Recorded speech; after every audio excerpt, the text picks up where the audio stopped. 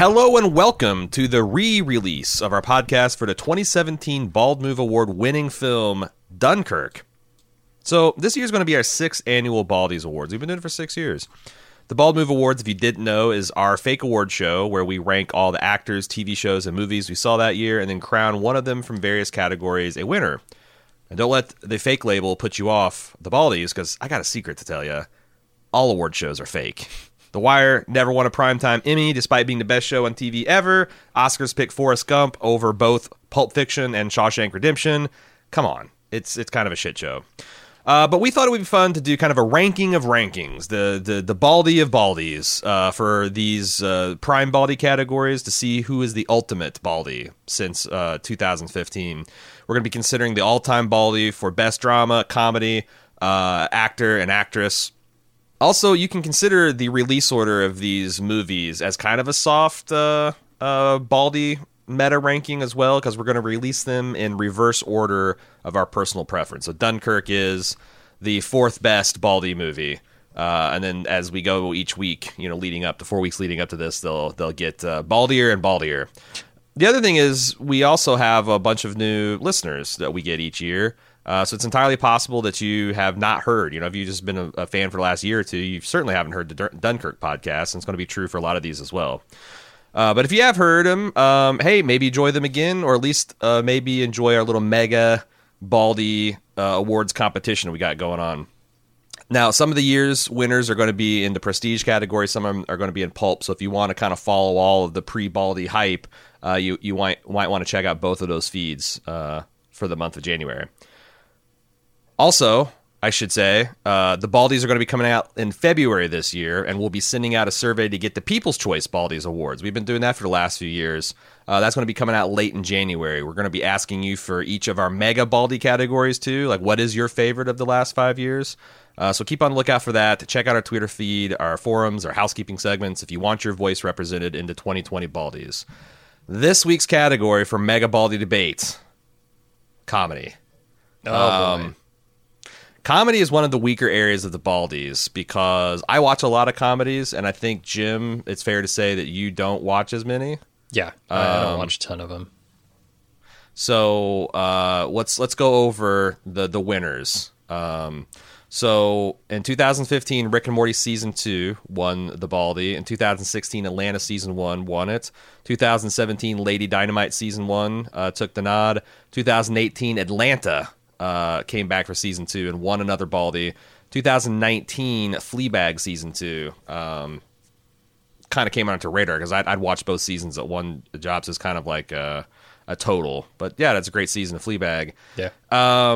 What of this list, what have you and haven't you seen? I have only seen Rick and Morty Season 2 and Fleabag Season 2. I haven't seen any of Atlanta or any of Lady Dynamite. Okay. So what is... do you have a personal preference? And I guess this is another question for the Mega Baldies. We're talking about the particular season. Are we talking about the strength of show, or should we be a little bit more flexible in comedy? Because, Oh, that's a good question. Because,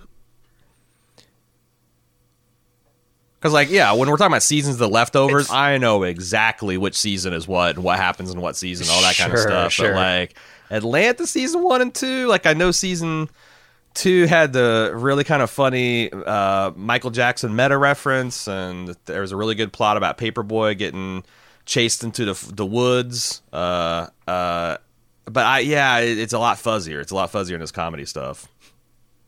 Yeah, especially in the stuff that doesn't have much of a through line, like Rick and Morty. It's got that might have been the Beth is a clone season, if I remember right.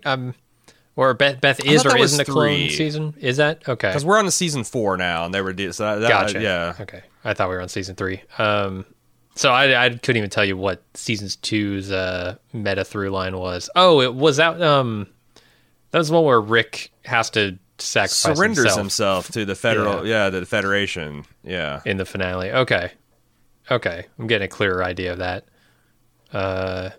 It's a good question because it didn't win for the entirety of the series, right? It won for the season, and not every season of a television show is as good as the rest of them. It's true. Even in the We're case talking of about The Leftovers or something like that.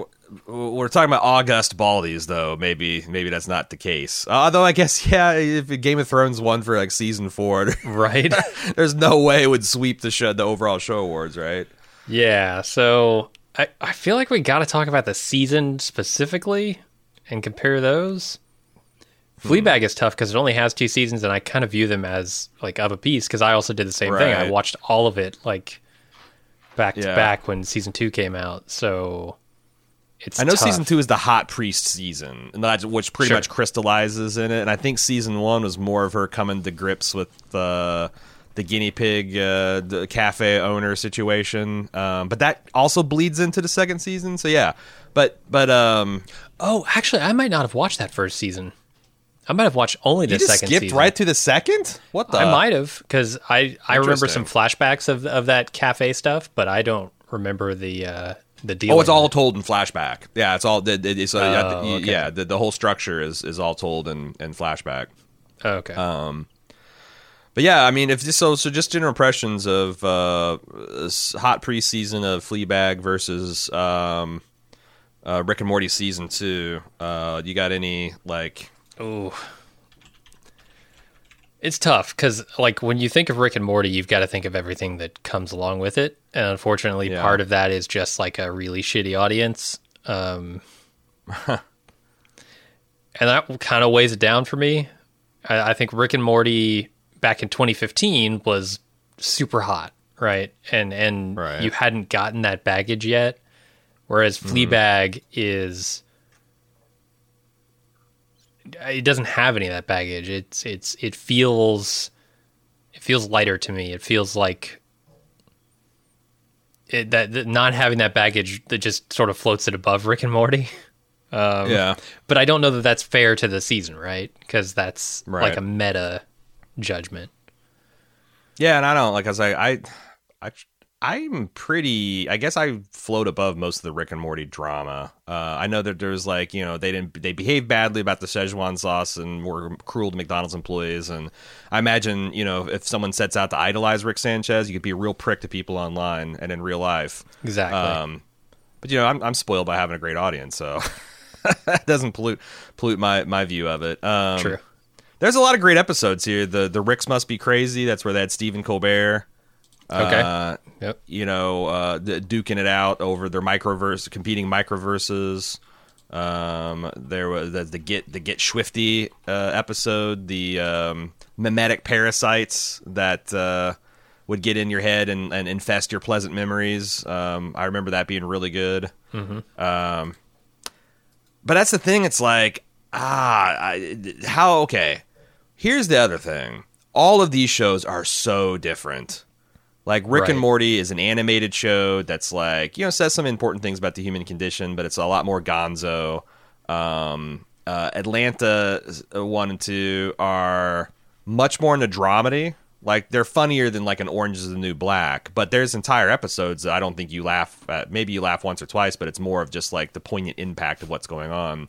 Mm-hmm. Lady Dynamite is hilarious, but it's also very intensely about like being a mentally ill person that's famous and dealing with all that stuff. And a Fleabag, I don't know. Is she? That's like that's I guess kind of in the line of Lady Dynamite, where she's dealing with emotional issues and depression and guilt and and it's also one of those shitty families. Not always super funny, but a lot when of it is funny, holy shit, yeah. And that's the same thing in Atlanta. Like Atlanta will like bust your gut every couple episodes, but they're trying to do a little bit more with it.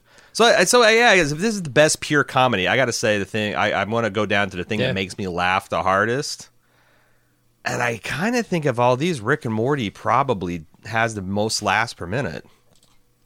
You're not wrong. I do find myself laughing more during Rick and Morty than I did during Fleabag, but Fleabag really hits me harder. Like I guess it does depend on like how are we judging this? Are we?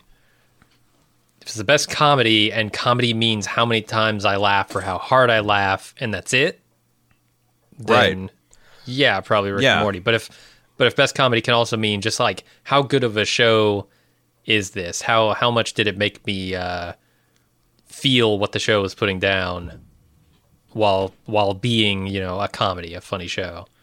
What's your funny bone say? Which is the most important thing in the... Because I almost want to go like, it should be about the laughs, right? Because if it's about drama, then, hell, let's put Atlanta in the drama or Fleabag in the drama and see how well it does, Right. Which I don't know. And maybe that's some those shows... I would say, looking at this list, well. we have not done that for the last 4 years.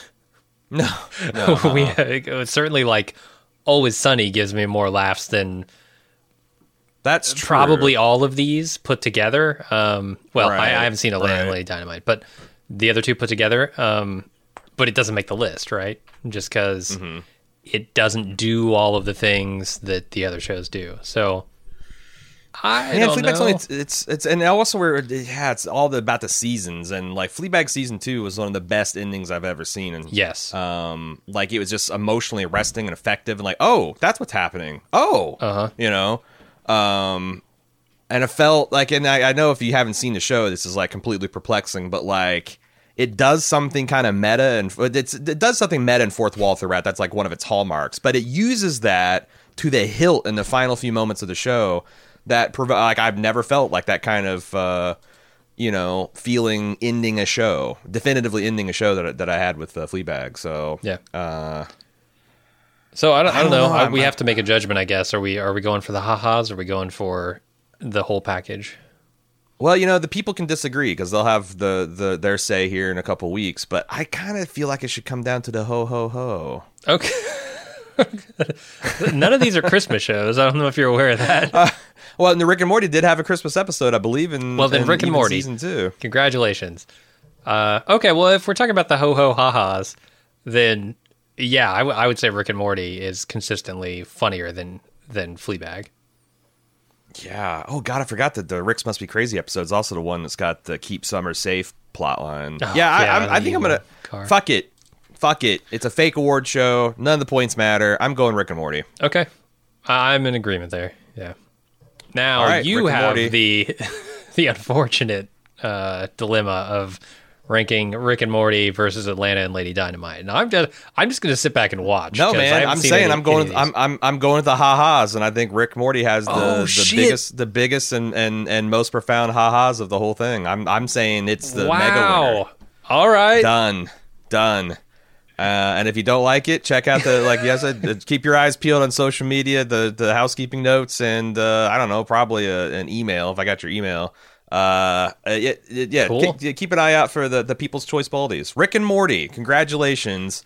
I'll send the platinum Picard out to Dan Harmon and Justin Roiland, and we'll see what happens. But hey, thanks for listening to our little mini Baldies promo. And if you haven't seen, or if you haven't heard our thoughts on Dunkirk, here it is. I guess this is also maybe a stealth bonus feature, because this was a premium only. Like if you wanted a spoiler edition, first movie. So if you're not a club member, this is the first time you could hear this podcast in all its glory. Enjoy Dunkirk, and we'll see you next week for the next one.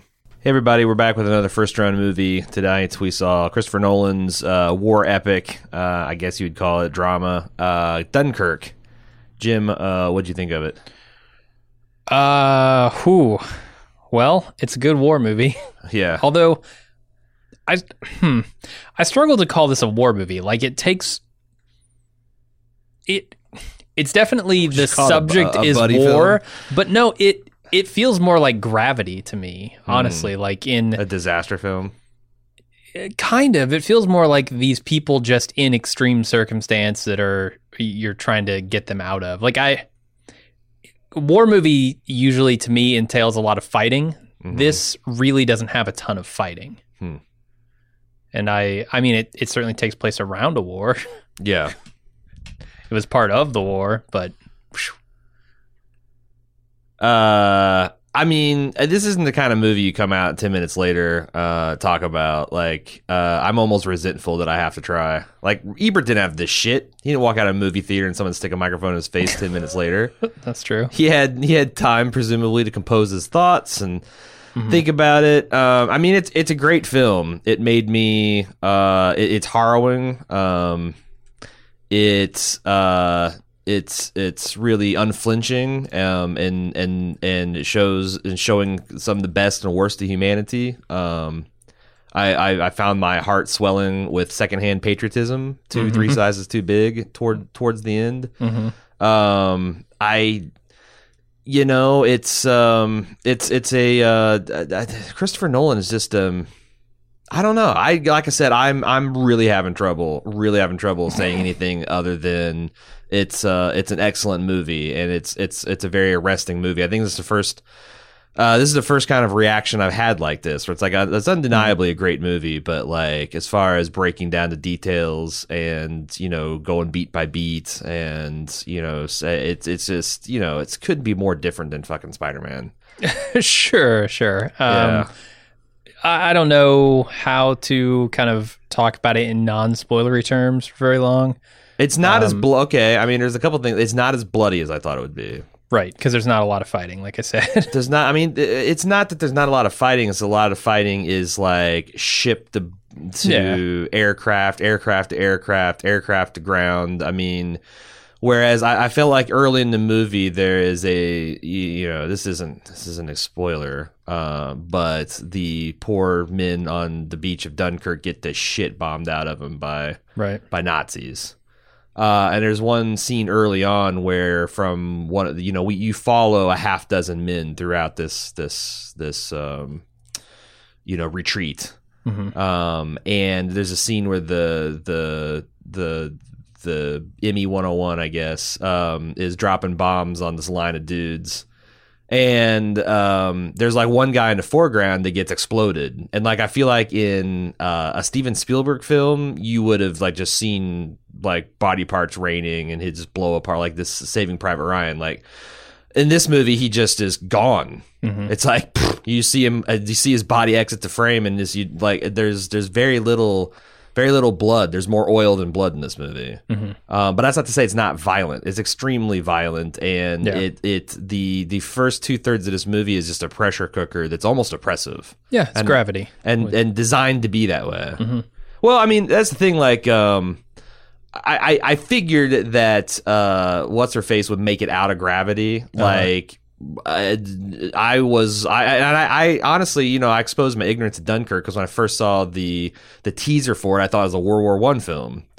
So like I decided, like, people are like, oh, you fucking idiot, it's World War II. It's this famous kind of last stand to get these people evacuated, and I'm like, okay, well, since I'm going into this blind, I'm just going to continue to go in blind. So I honestly didn't know. Like, in the first act, on the table was like all 300,000 of these guys is getting obliterated, and what would that do?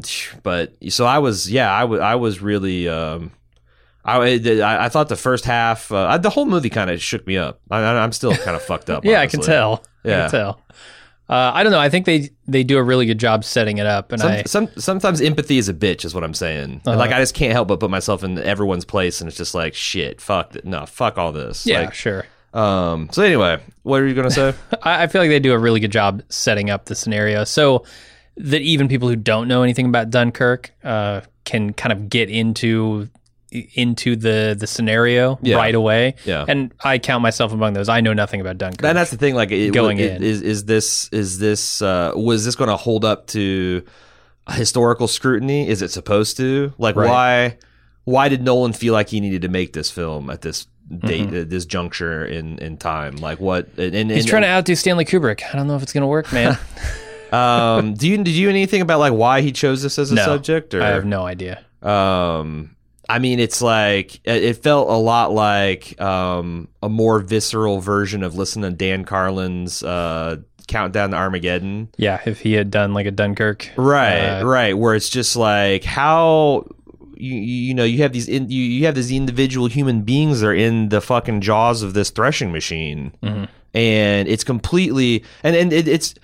So you talk about like it's an unusual war film because most war films are films of volition. Like, men are storming off a boat into gunfire, and men are saving other men, and men are charging into the jungle. This is almost like a war film about enduring. Like, what is it like to be packed 12 dudes deep along a mile pier and to see dive bombers coming and know that there's nothing you can do? It's a flip of the coin about whether you're going to live or die in this here moment. And that is that's a different I guess a different glimpse of war, a different type of war film that I've never seen before. Yeah, it is somewhat unique. I want to talk more about this, but I feel like it's all going to get pretty spoilery pretty quickly. And like I said, I don't I don't know how much I'm going to have to say in the spoiler section, to be honest, but it's something else. It's something else. Yeah. I think definitely you should go see it. I wonder, the theater was pretty packed, which was nice to see. Yes, it was. It was a kind of a capacity show. I don't know. I wonder what is it? Is it a different effect to watch this as a British person? Oh, I imagine it has to be.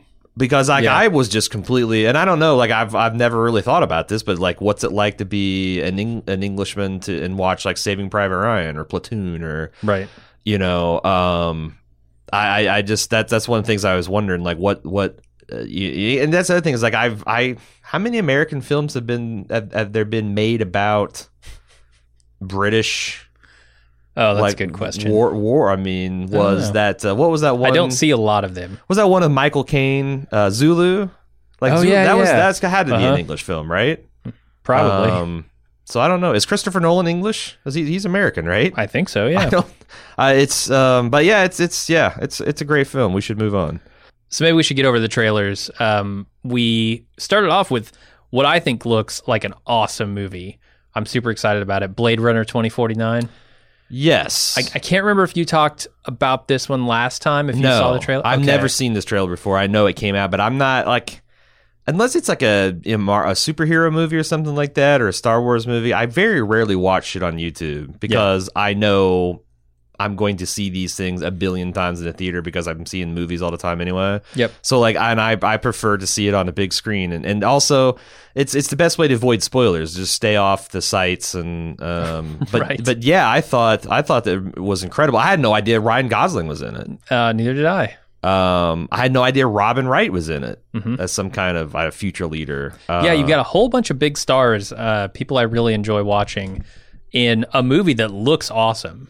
I mean, it looks like $1 million. At one point, I saw the Atari logo on the side of a building, I was like, oh, hell yeah, let's do this. If we're going full 80s dystopia, let's do it. I mean, the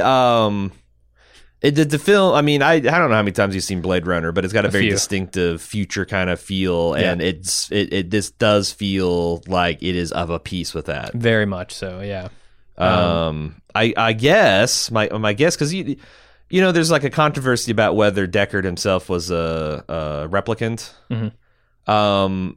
And I know that Ridley Scott has a definitive opinion on that, and it seems like he's running with it because, like, from what I gather, the trailer is like, yes, that Harrison Ford has been a replicant and he's been off in some kind of wasteland hiding out from people like himself. The wasteland of California, apparently. Yeah. But you know, so I was like, I don't know, because I always felt that was kind of, I don't know, not to argue with the fucking gentleman about his own film, but I always thought that.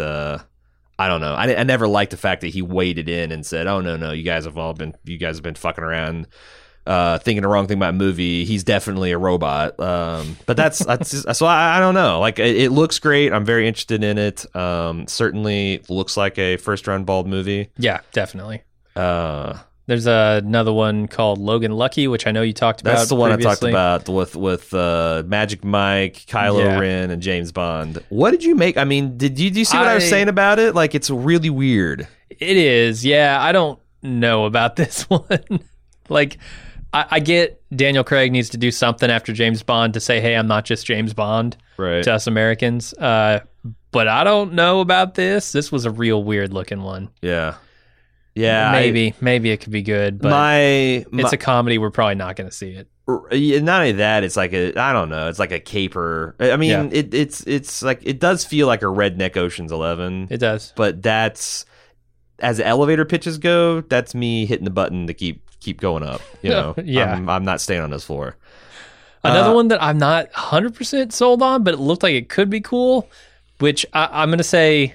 Maybe a worse name than the Bye Bye Man, which was my like contender for the year of worst movie name. The Snowman. The Snowman. Snowman is a pretty bad name, but it looks like it might be a cool movie. I don't know. I can't tell. Yeah. I mean, it looks like it's one of these Bone Collector style with Michael Fassbender in the in the head police investigator role. Mm-hmm. But it's just such a silly concept. A guy dismembering women and building snowmen out of them. Snow women. Right. Sorry. It's ridiculous. I do like that.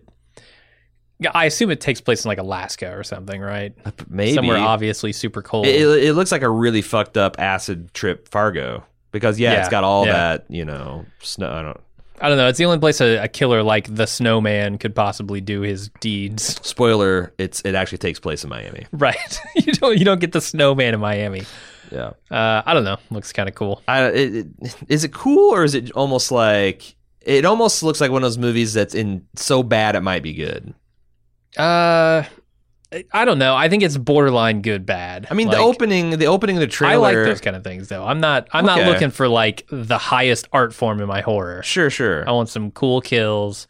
I want some good moments. That's it. I just was like, the opening scene where this guy stalks a woman, he hits her with a snowball. Like that just feels like It felt like I was watching the parody version, like epic movie, like the Snowman, but like as a response to the Snowman who would try to take itself seriously. But like that scene, I'm like, who the fuck throws a snowball? Yeah, and then it got seemingly a lot more serious throughout the thing. Like Fassbender's doing his thing. I don't know.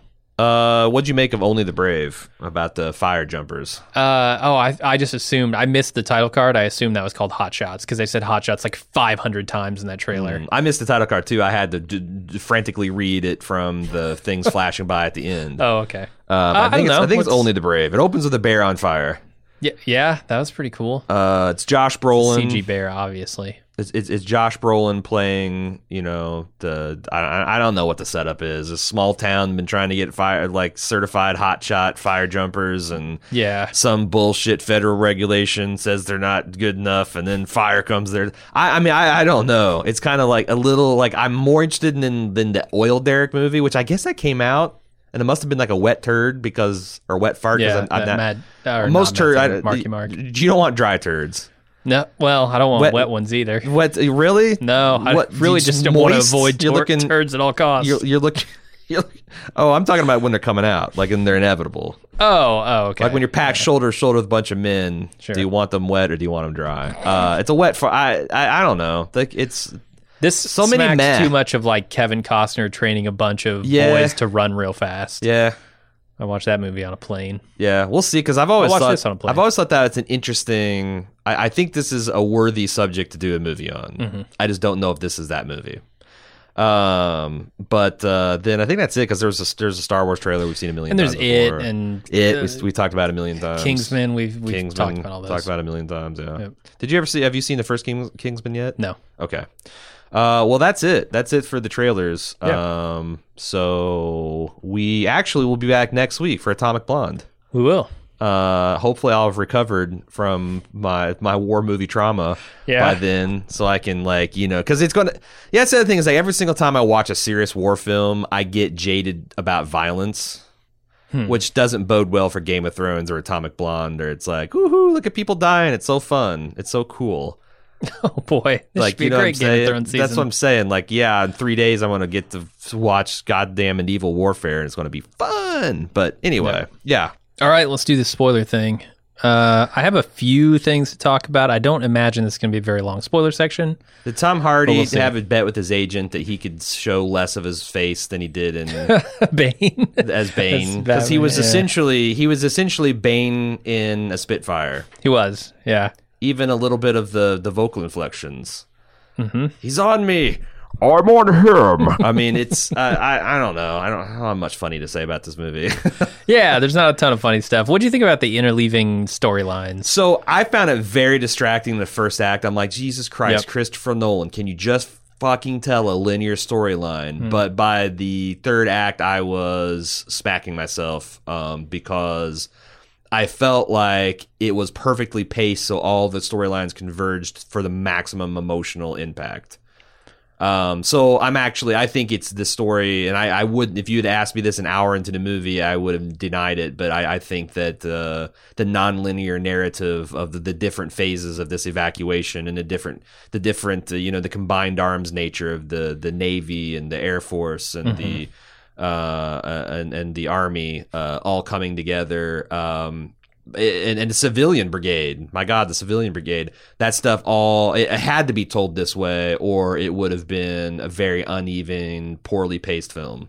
Yeah, it does have to come to like a crescendo at the end. And I think when it first started, I was very distracted like you were. I actually was actively disliking watching the same footage from a different angle when it was like in 3 or 4 minute chunks. But once it got to like, here's a minute of this, here's a minute of this, here's a minute of that, I felt like it all came together really, really well and led up to just a brilliant third act.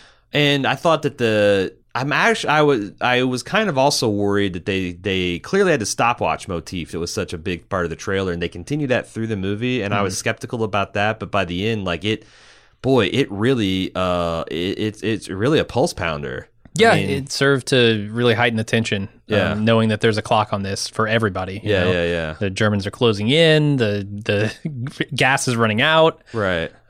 Fuel, petrol, whatever they're using. And it had me questioning a lot about like, you know, because you can't help but watch a movie like Saving Private Ryan and figure and ask, you know, would you get off the boat if it was being hammered by machine gun fire? Would you face a Panzer tank with a fucking sock full of 45?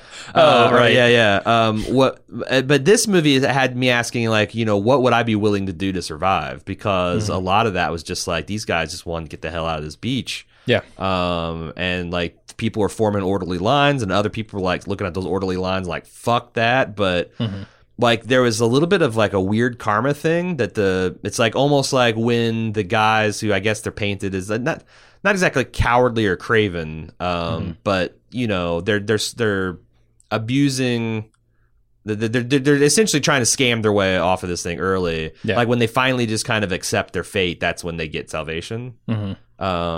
I don't know like what kind of moral that is. I don't know how like accurate that is, but I was thinking like, geez, you know, would I be willing to dig up some dude and steal his uniform and pass as an Englishman if I'm a Frenchman to get the hell out of here? Or right.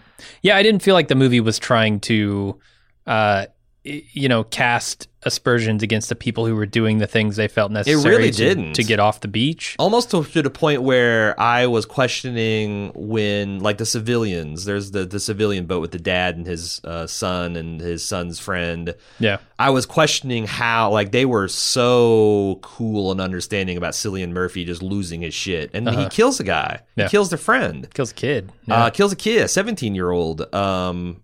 But they were like, but then you find out like it just bits and pieces. Like I figured that they're going to reveal that this guy was like a World War I vet or something, but no, his son was in the Royal Air Force and he had died already in the war before England had even entered the war. So that made the fact that they were a little bit more understanding about this craziness going on. Like I said, after I saw the whole, I had a lot of problems in the midpoint in this film, but by the time I saw the end, like I felt like none of the problems were worth talking about. Yeah, I'm with you. I kind of expected, I guess, more waves of salvation here, like more waves of boats coming in and pulling people off. But really, it's a small story. You know, for the number of people who are on that beach, it's a very small story. Right. We deal with maybe 20, 30 people tops. Right. Directly. Yeah. I mean, the final boat of that captain you were talking about earlier is probably full of like 60 people. But that's the max that we, really get to know in any kind of way. So yeah, that surprised me a little bit, but I feel like the movie was well served by that. Yeah. It's also short. Like, I don't think the movie is even 2 hours long. Not quite. No. It's hour 46. I mean, I think I knew that on some level going in because I think I've expressed, I was, I guess, expecting like a 2 hour and 45 minute like true epic. Yeah. But there is, but I'm glad it's not, because this thing told the story it meant to do. There's not an ounce of fat on its bones.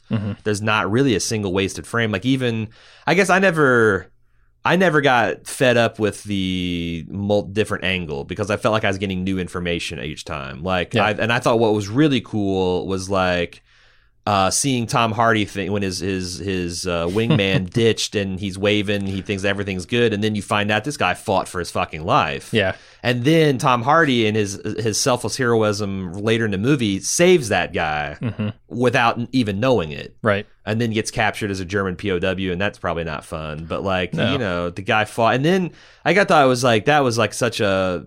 There's very few cool moments in this film, but when he shot that Nazi out of the sky dead stick, that was incredible. And if it wasn't for that, like the movie would have almost no lightness at all. But that segs right into the men going home, and they're afraid. Like, you know, this is an era when.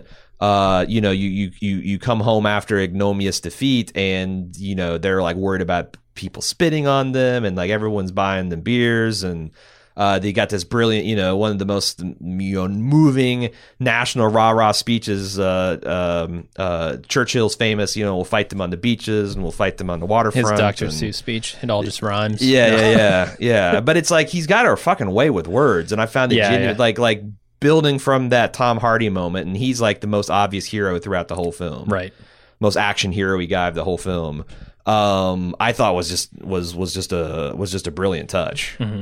But yeah, what about how much? Go ahead. I'm sorry. I was gonna say I'm a little bit. Well, I don't know if I'm confused, but I think it's an interesting look at kind of different angles of this to see the guy at the end who. You know, there's this old man, blind man, we find out, who is handing out blankets. And the first guy walks past him.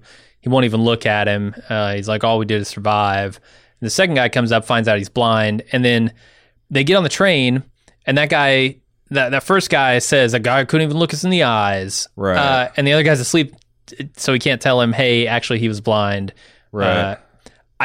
I'm trying to figure out the purpose of that. And to me, it seemed like it was just trying to show us the different types of people who might be coming home, right, and the different perspectives they have on things, right. And then, you know, once he sees kind of the welcome that they're getting and the feeling back home, I think he sort of understands. Yeah, but in that moment, it felt very much like he was worried. He was angry almost, like at himself, and at his country for not coming to bail them out sooner, like all kinds of stuff, right. I think that was mostly, and there was a lot of that going. End. Like this infantryman, like they see the Royal Air Force guy who got shot out of the sky blowing up Nazis. Like, where the hell were you? And you can see he's deflated a little bit, but you know the captain's quick, like, hey, the men on this boat know where you were, because there's a lot of that like weird kind of circular firing squad, which I'm not sure. I'm not sure why that was in the movie. Yeah. Like I understand like the men thinking that they were going to be treated as like these craven retreaters. That was uplifting, but like, you know, the digs at the Air Force were felt like it was just punching down, you know? Like, dude, do you not see this guy's uniform covered in oil and he's dripping wet? Like, how do you think he fucking got here? Yeah. You think he pulled up in his Corvette and was like, "Hey, you know, cheerio, chaps." Right. I've been pounding your women while you've been away. Like, come on. I think it was to make that ending not too sweet, right? Because it's still a bitter thing. Is there an argument to be made that the movie couldn't be too sweet in the last 5 or 10 minutes? Potentially. But I don't like. It's like, yeah, like it's because it was a whole lot of leaven till you got to the lightness at the end. Right. How much? I mean, I wish I knew more about the production of the film, because the dogfights, like you could have told me that they actually had, you know, replica Supermarine Spitfires, and I would fucking believe it. Yeah. I have a interesting relationship with this aircraft because I was really into RC airplanes back about 15 years ago. And one of the final things I did is I built I don't know. The real Spitfire is a 36-foot wingspan. Mine had a 4-foot. So what is that, like a 1/12 replica or what?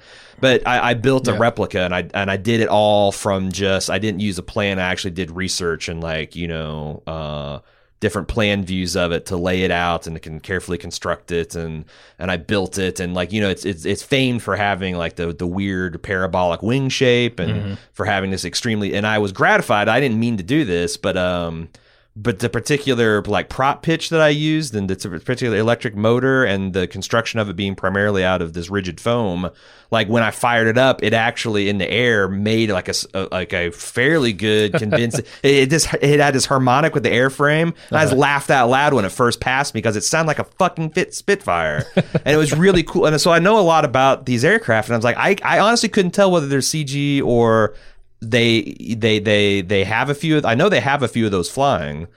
How much of that stuff was actually real footage? How much of that stuff was just Tom Hardy in a CGI cockpit? Because I couldn't tell. I'm sure a lot of this film was CG, but man, it's getting to the point where you just really can't tell. Yeah, the plane scenes were outstanding. Yeah, I thought those were some of the most engaging scenes of the whole movie. Yeah. And I learned something new about the Spitfire. They had those nifty little like optical holographic gun sights. That was like the more you find out about World War II technology, the more you like kind of think that we just been sitting on our ass. Like we invented cell phones and like woohoo, we did it. Like these fuckers are putting holographic gun sights, and they invented jet technology and it went to the moon, and we made cell phones, and that's cool. Yeah. But yeah, I know that's a couple other things as well, but there's been other advancements. A little but like, reductive. You think because my son's always acting like I lived in the Stone Age, right? But like it's just it's amazing like when the modern age kind of begun, and I guess it kind of around World War I. I guess is when things started like stopped being fucking Snoopy and the Red Baron and started being modern towards the end of that conflict. Yeah. But yeah, I really enjoyed the technical aspects of it too. Like everything just looked utterly convincing. Did. What else do we want to talk about, man? I don't have a ton more to say about it. I do think it was a really, really good movie. I enjoyed it. It's too bad the other thing I guess George, the character that dies, is he the only character, only main character that dies in the whole film? Main character? I don't know. I mean, how do you define main character? Right. That one guy drowns in the boat, the beached boat. It's Kenneth Branagh. He's a main character. Did you recognize the young colonel? I did, but I don't know his name. He was Lieutenant Pullings from, I think it's James Darcy, but maybe that's wrong. But he was definitely Lieutenant Pullings from the Master and Commander film we just watched. Lieutenant Pullings. I don't remember. Lieutenant Pullings, I should say. Yeah, I don't remember which one he was. He was the guy in the brown uniform that couldn't. That was the one. That was the one I got a grim laugh out of when the colonel was lecturing the, I guess, admiral about the tides. Like, don't they come in every 3 hours? Or he's like, come in 6. I thought they come in 3. He's like, well, it's a good thing you're the Army and I'm the Navy then. Right. But yeah, I get back to George. George was kind of a nothing character. Like he was almost an emotional MacGuffin. Like he was there. His death only served the purpose to put conflict in the boat, the moonshine or whatever the hell it was called, the moonbeam, Moonraker. Moonraker. Yep. Yeah, it's Moonraker. And I thought that was an odd choice to have someone just his death to be just a launching pad for, how you feel about trauma, people that have been traumatized. And there was also an odd moment at the end where Cillian Murphy kind of looked back and you're like, is he going to take responsibility for what he did? And then he just turns his back and bleeds into the crowd. And that was an odd moment. That's the thing. Like, I need to see this movie more often because there's a lot of beats where I didn't quite understand, especially the early goings when I was still struggling with the time jumps and the time frames. Right. Yeah, I think that might be the point, though. You come away from it like there isn't a single thing that comes out of this, right? Like not everybody went home happy. Not everybody went home sad. Yeah. everybody had a different experience with it, and I think he's trying to reflect a little bit of that in the movie. Right. And this is just like, this is all the prologue of a bigger movie, right? Because like they made that point, like that was a low key point in the end. It's like, yeah, our asses are saved, but now we have to defend our island from the Germans. Yeah. Who are going to start terror bombing the shit out of us. And I you know, that's the other thing is like, I think the British people are culturally kind of incredible. The whole, you know, I can't remember what movie we talked about, but I recently made mention of the fact that you compare and contrast how we in the 21st century have behaved when we are attacked by an enemy versus the way Englishmen and women responded to being terror bombed and firebombed by the Nazis. And you can't help but find, I guess, our generation wanting in a lot of respects. But yeah, like it's the fact that these guys got by at the skin of their teeth, and then they instantly have to go on to defense.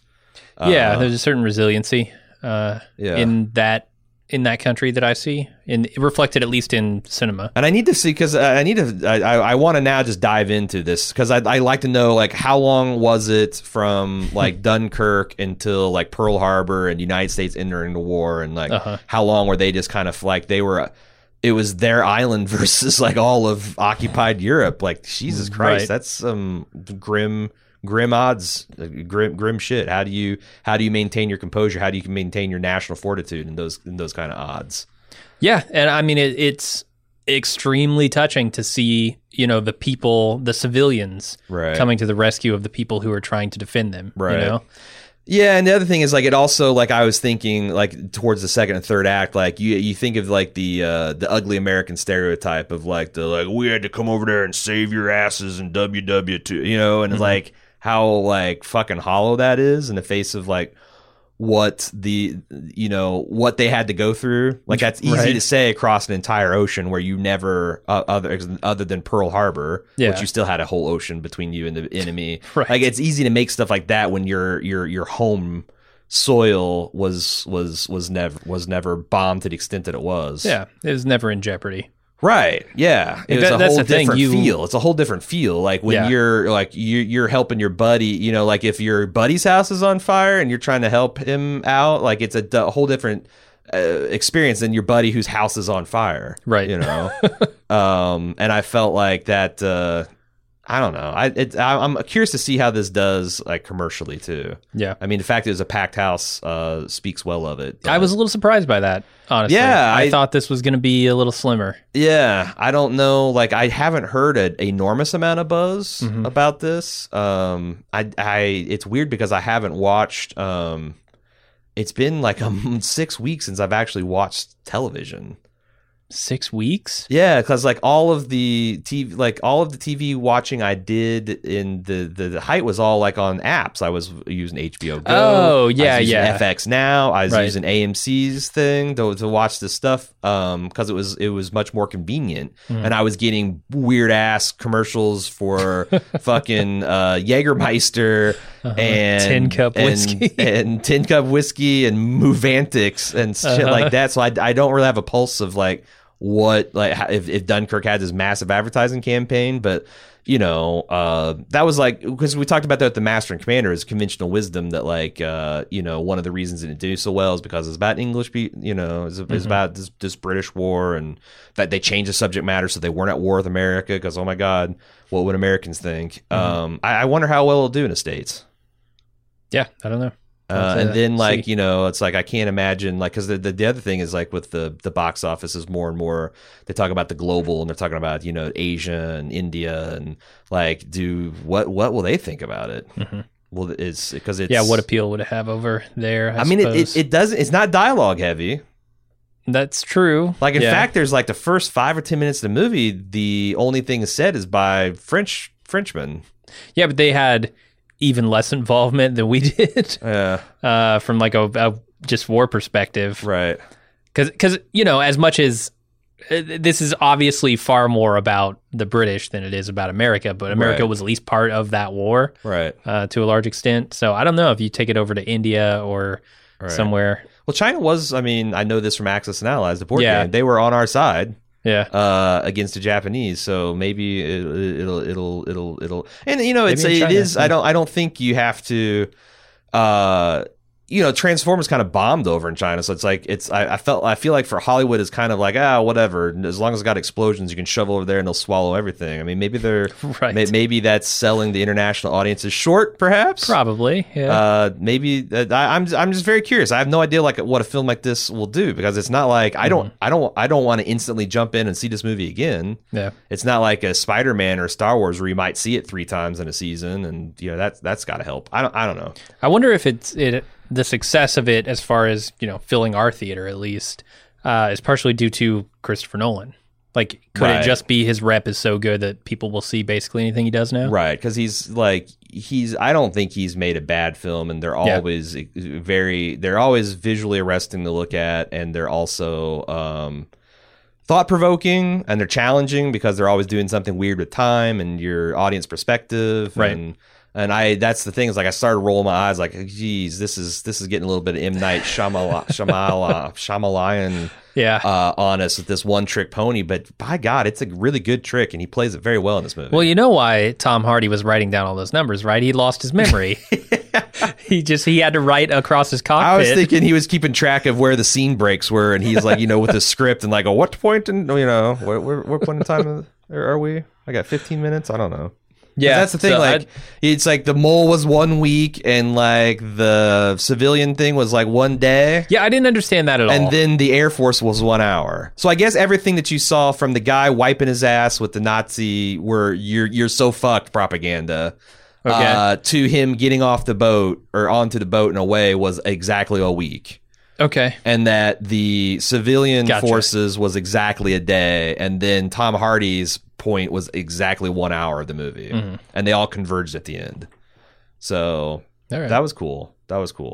Also, like, the German bombers make a surprisingly good villain. Yeah. Like they felt The sound of them. yeah, and everything, they're menacing, and they got this black, you know, kind of like mantis shadow, and like when you see it coming for these civilian crafts by you motherfucker, shoot him down, Tom Hardy. You know, it's like it's with a film where you never see, like, I think you see 2 Germans like taking Tom Hardy prisoner at the end after he destroys the Spitfire. You never see the enemy. Yeah. So like, it's a good thing the aircraft are fucking menacing. Because you could tell that it was I didn't have a hard time at all keeping track, even at a distance, like which aircraft is which, and very distinctive and looking and feeling stuff, and just it's a great movie. The other thing about those aircraft scenes, like that final one where he loses his engines, right? Yeah, or he runs out of gas, which Right. effectively loses his engines. It's so surreal to see the plane going overhead with no sound. Yeah, after they beat into your head, like the sound of Right. these Rolls-Royce engines and how sweet they are. And There were a lot of moments like that, and they do this a lot in war films. This is not unique, but just like surreal things that you see during war. Yeah. Like, because things are so extreme, it's Right. like this once in a lifetime thing that you see. Right. Yeah. And then I always like those. I thought that the scale, like, surely that those weren't actual men on the beaches when you see some of these panoramic shots, but like, Yeah. you know, They're reusing the fuck, what are they? Not elves. the orcs from The orcs, Lord of the yeah, Rings. from Lord of the They Rings. got Weta's massive system. They do, yeah. They just back put out. helmets on them. And I assume this was all filmed at Dunkirk. But then again, I don't like, know. how would you? It seemed like that. You might cause an environmental catastrophe if you actually filmed this at an actual beach, Yeah. because and now the other thing is, I was thinking, like, how many Spitfires do you think are at the bottom of the English Channel? Quite a Because few. not is this, but the Battle of Britain and all the air and how many ships are sunk. Like, there just must be thousands of them, right? I assume so, yeah. That's- Hundreds at least. That's like another thing that, like, you know, I can't relate to as like, just, I guess, you know, you can go to like Gettysburg, you can go to Antietam, and you can see these places where tens of thousands of Americans died in American soil, but Yeah. you know, you're not going to see you're not going to see like crashed military aircraft, or Right. you're not going to be in backyard of Kansas and see some kind of Messerschmitt fighter or something that some dude found. Yeah, it's Or landscape that is just moonlight, Yeah. right? Still. Yeah, Like, I forget the French name. Verdun. yeah. Like, holy shit, go there. Uh-huh. That looks like it came out of the war yesterday. Does it really? As far as I understand, I haven't seen yeah. any like present day photos of it. I imagine is it so much unexploded ordnance that it's like a no man's zone. I think still? so. Yeah. But yeah, I could be totally wrong about that, but well, I'm going to fact check it because All right. I'm fascinated by all this stuff, and I'm just thinking like it's such a shout. Like I have people like actually recovered all those wrecks, and are they in museums somewhere? And, right.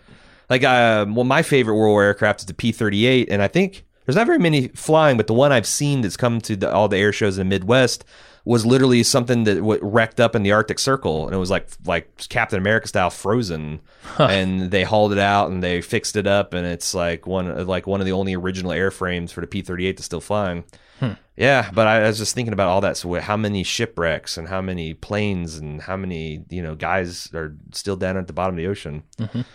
It's an incredible movie, and I don't know what I can't tell you any more what to think about it than it got under my skin, so that's good. Yeah, that's a good movie.